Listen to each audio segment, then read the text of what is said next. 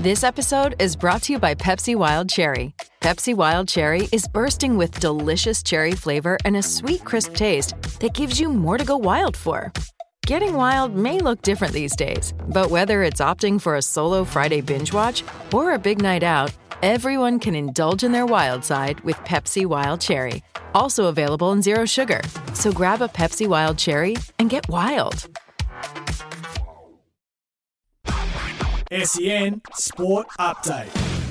G'day, it's Sam Fantasia with the latest in sport, all thanks to car sales, everything you auto know. Brisbane coach Chris Fagan says he's excited about the prospect of the club having co-captains. Harris Andrews and Lockie Neal took the mantle from Dane Zorko this week after he stepped down from the role last month. After giving it a lot of thought, I think it's a really big role now. There's a lot of things that a captain has to do. We couldn't separate these blokes. Jack Viney has been ruled out of the Demons' final practice match against Richmond. The 28-year-old left the track early during the side's main training session after injuring his knee.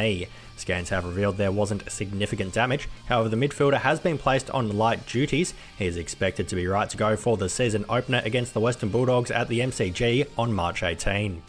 AFLW expansion side Hawthorns pulled off a massive coup with the signing of Brisbane Premiership duo Emily Bates and Greta Bodie. Bates arrived at the Hawks with 3 All-Australian jumpers and 3 Lions Best and Fairest awards to her name.